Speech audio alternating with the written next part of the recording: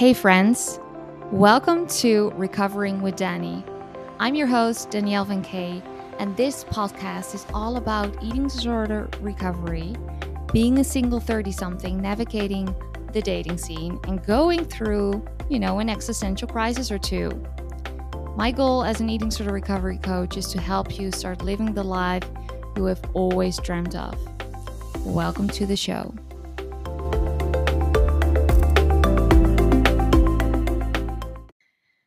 Hey guys, welcome to the third parter of the dating episodes. And this is going to be about dating fatigue. Well, I hope you're not being or getting fatigued by hearing all this dating BS because it can be like a lot of bullshit, right? I mean, who's raising their hands right now? I am. So yeah, I'm not gonna lie. Um, I've said my age now 500 times. I'm going to be 32 in, God, what is it? In literally a month. So I now get the official question of, actually did recently did an interview with like a sort of a news outlet thingy. And this journalist asked me, yeah, so you're now at this age range. It literally is a Dutch, so it's a Dutch news outlet, and it says beautiful at any age. And I thought, oh my god, this segment officially makes me feel old. But I still did it because girl needs a little side hustle here and there. Um, but she said, don't you feel the pressure of getting into a relationship or having children, and what's your take on that and all of that jazz? And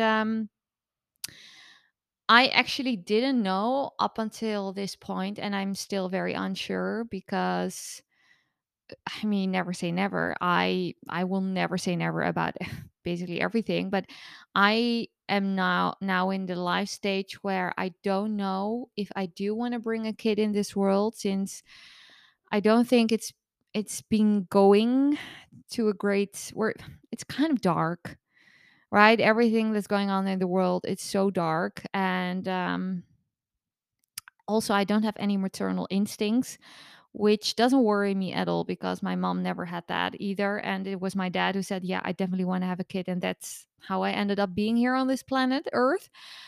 But I also think kids cost a lot of money. They need a lot of care, of obviously a lot of attention, and you need to be fully healthy. And that's not actually true, because I know a lot of people who have a chronic illness and they still have kids, not without any issues, but definitely they rely on more help.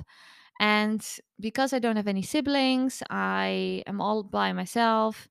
I wonder if it's feasible for me as well. I mean, I would have to be financially very well off.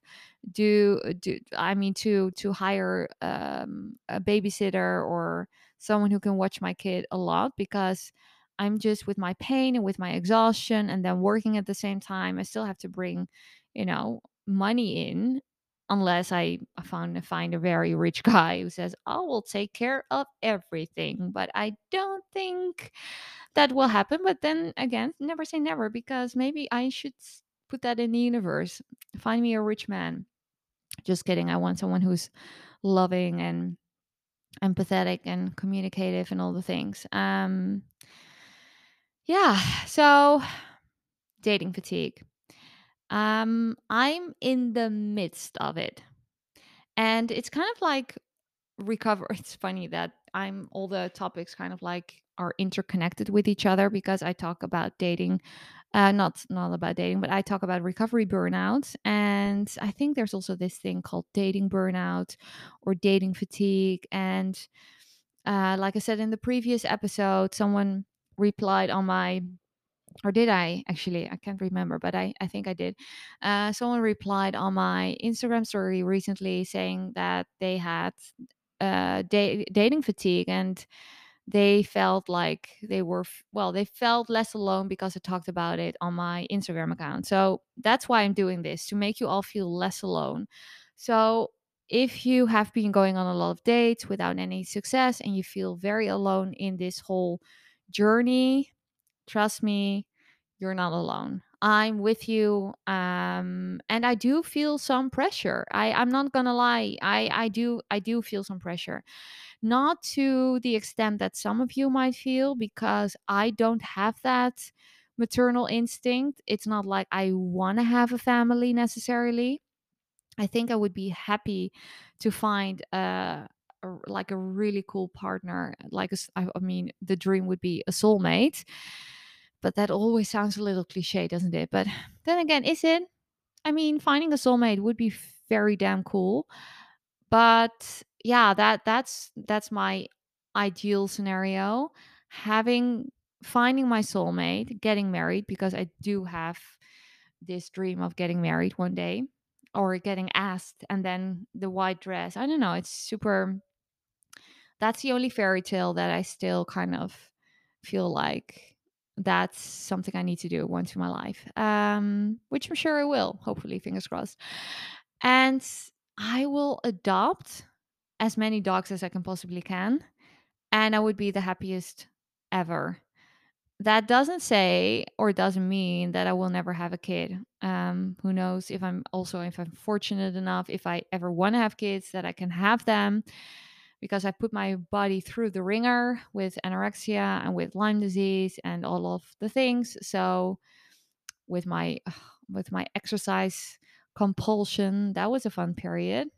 Hashtag not at all, but um, yeah, it's just a dating fatigue is a real thing. And I think if you can relate to this, and you feel like, you know what, I'm really not doing well. I've been ghosted. I've been every single time I feel like I'm really hoping to meet someone really cool, and it just doesn't end up being that. I would say delete the apps if you're on the apps and stop dating for a while.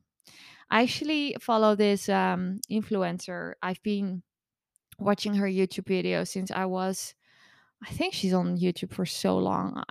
God knows how long. Her name is Amelia Liana, and some of you probably know her. Some of you might not. She doesn't. She's not like has nothing to do with eating disorders. It's just like a vlog channel basically. And she said recently, because she was dating someone very seriously, got engaged, got married, and I think she got married, yeah, and then got divorced literally like 5 seconds later. It was so out of nowhere. It was very traumatic for her. Obviously, I mean, I can't even imagine. So she had a year where she didn't date at all, like nothing. Now, I have to say, I didn't really keep up to date as of recently how things are going with her right now, but she really said to herself, you know what, I'm not going to interact with men whatsoever. I just want to be single and focus on on myself, focus on self-love, self-development, my friends, my career, my dogs, that's it. And if someone comes along, that's great. If not, also fine. I think she's 30 or 31, so she's sort of my age. And I thought that was so cool, like a year of not dating. And I thought to myself, could I do that? And that made me realize I'm most likely, putting most likely in air quotes because I know I'm addicted to the dopamine reaction that the dating apps give me. The constant matches and messages, and it's feeding your ego. That's honestly what it is. So although I know this, and I keep deleting the apps every time I hit the dating fatigue period, I go on them again, and I'm like, oh god, here we go again. I fall into the same trap. And I think it's also because in the back of my brain, I also met my ex on a dating app. So it's not like, and most of my friends have met their boyfriends on Tinder, on Hinge, on Bumble, on all the apps. Honestly, literally, I think 90% of them, 90. So that's a lot, like a big percentage. So there's part of me that still hopes to meet that person on one of the apps. And it could be so that I will, I don't know, meet that person in a month time or in a week time. Who knows? But if I'm not on the apps, I won't have that chance or that possibility, which does definitely give me some fear of missing out. And that's the whole issue here, I think. And they always say, if you're not like, ugh, this is also such a cliche, but I think there's some truth to it, but I'm also getting really, really fucking annoyed by it. So what people say, basically, when you are least expecting it and when you're not going and seeking it out, that's when you find your future partner or your boyfriend or your girlfriend.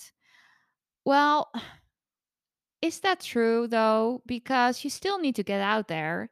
How are you going to meet new people? Not by sitting at home. No one is going to knock on your door, like I said in the first episode. No one is going to show up on your doorstep. You have to still get out there. And if you are not on the apps and you're already someone who doesn't love going out or partying, or you just have dinners with a couple of girlfriends, which for men, if you're hetero or heterosexual, that is very intimidating. Well, also, by the way, for me, even if I would see a very gorgeous man and my girlfriends would say, "Hey, by the way, go up to that guy," and I grew a pair of balls at this point in my life. I'm fine with handing out my business card, but still, I get the jitters. I'm like schwitzing everywhere. And most of the times, I actually back out. I'm like, no, can't do it. So imagine a man doing that to a group of women and going up to them or to that one girl in the group and like finding a conversation or trying up to strike up a conversation. uh I mean, the male ego is a little bit more fragile than the woman's ego, I would say. uh, I mean, some of you might not agree, which is again fine. We don't all have to agree with each other, but that's just my perspective on life. So yeah, you still have to get out there. And if you're someone who just doesn't do that often, of course, during COVID, who actually went out? No one, right? So everyone was on the apps and doing the walking dates, which were honestly quite boring to me. And I can't really walk that far. So most of the time, I actually said this to a friend yesterday because we were talking about this. And I said to her, I would never invite someone over who I've never um, like met up with before. I would not invite them over to my apartment. Are you kidding me? But then I realized, oh my God, I did that a lot during the pandemic. Just having someone on my couch, cuddle with my dog. They will like we would have like a nice conversation, had a couple of drinks or share a bottle of wine, and then they would leave again. That was literally, honestly, I did that twice, at least twice a week. So I am r- I am I'm lying to myself. I've been doing that actually for I wouldn't recommend this, by the way. No, no, don't do this at home. Don't do this. Literally, don't do this at home. Go to a bar, go to a public place. Of course, we couldn't do that during the pandemic. I mean, you can still meet up in a very busy park or go for a walk, which is way more safe. But I thought to myself, oh my God, I actually did that. Now I have to say, I live on a houseboat in Amsterdam, which is split into two apartments, and the walls are so thin that if I would just, I don't know, have a little squeal, like, I mean, someone would already be like knocking on my door saying, "Hey, Danny, are you okay?" So, and my mom lived opposite of me, and I had a tiny chihuahua who would lick you to death. So that wouldn't do a thing, but still, it's a dog. Um, so I felt sort of safe, but I wouldn't do it in the apartment that I'm currently in. I mean, it also very much depends if you have a booty call or a dick appointment, as me and my girlfriend say. I mean, if you know the guy already, or not even, and you feel safe enough, again, it can be quite dangerous though. So be careful and just don't take my word for it. But I would really not suggest meeting up on the first date at your own home. But I think you're all wise enough to not do that, right? I hope everyone is like nodding their heads, like, yeah, we're not doing that. We're not making that dumb mistake you did during COVID. So yeah, the dating fatigue thing is a real thing. I Uh, I'm going through it right now. I'm talking to someone who I will keep you guys updated on that, which I will have to be careful about because he most likely would even listen to this. But I am talking to someone who I think is a very interesting person. I kind of initially friend zoned him, but the options are open.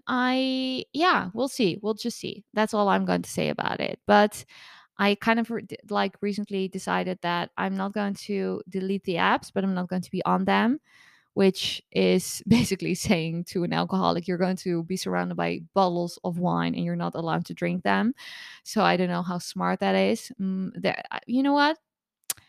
I'm going to now make an agreement with myself and you all that I'm going to delete the apps.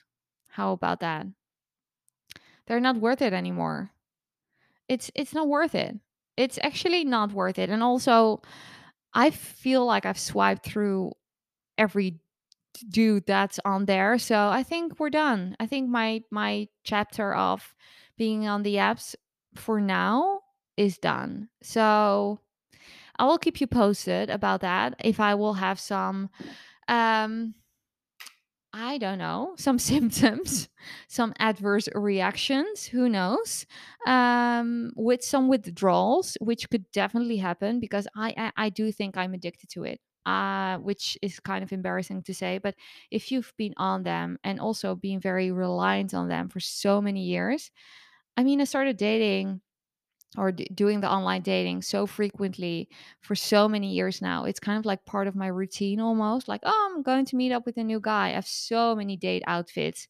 It's unreal. I can, if you girls also want to have tips on that, I can definitely do like, I don't know, maybe an Instagram post or a story or whatever. Like, give me some feedback on Instagram or email me. I would love to know what you'd like to see or hear me talking about. But yeah, dating fatigue. It basically means that your body and your brain is kind of rejecting what's going on your phone.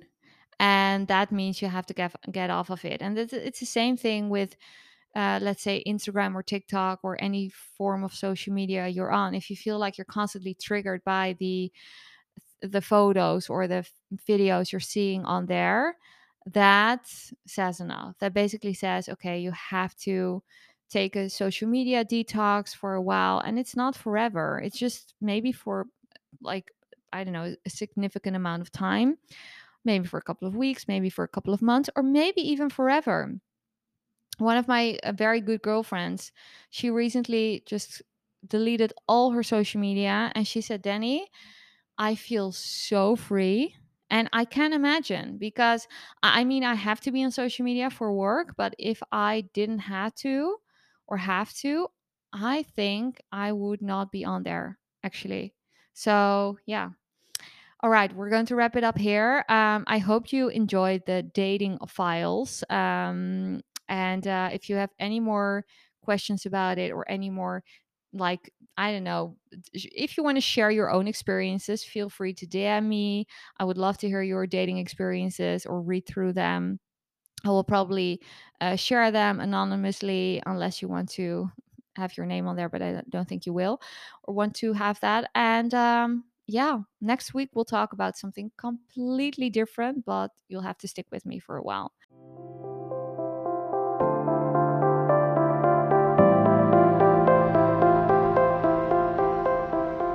Hey, friend, thank you so much for listening.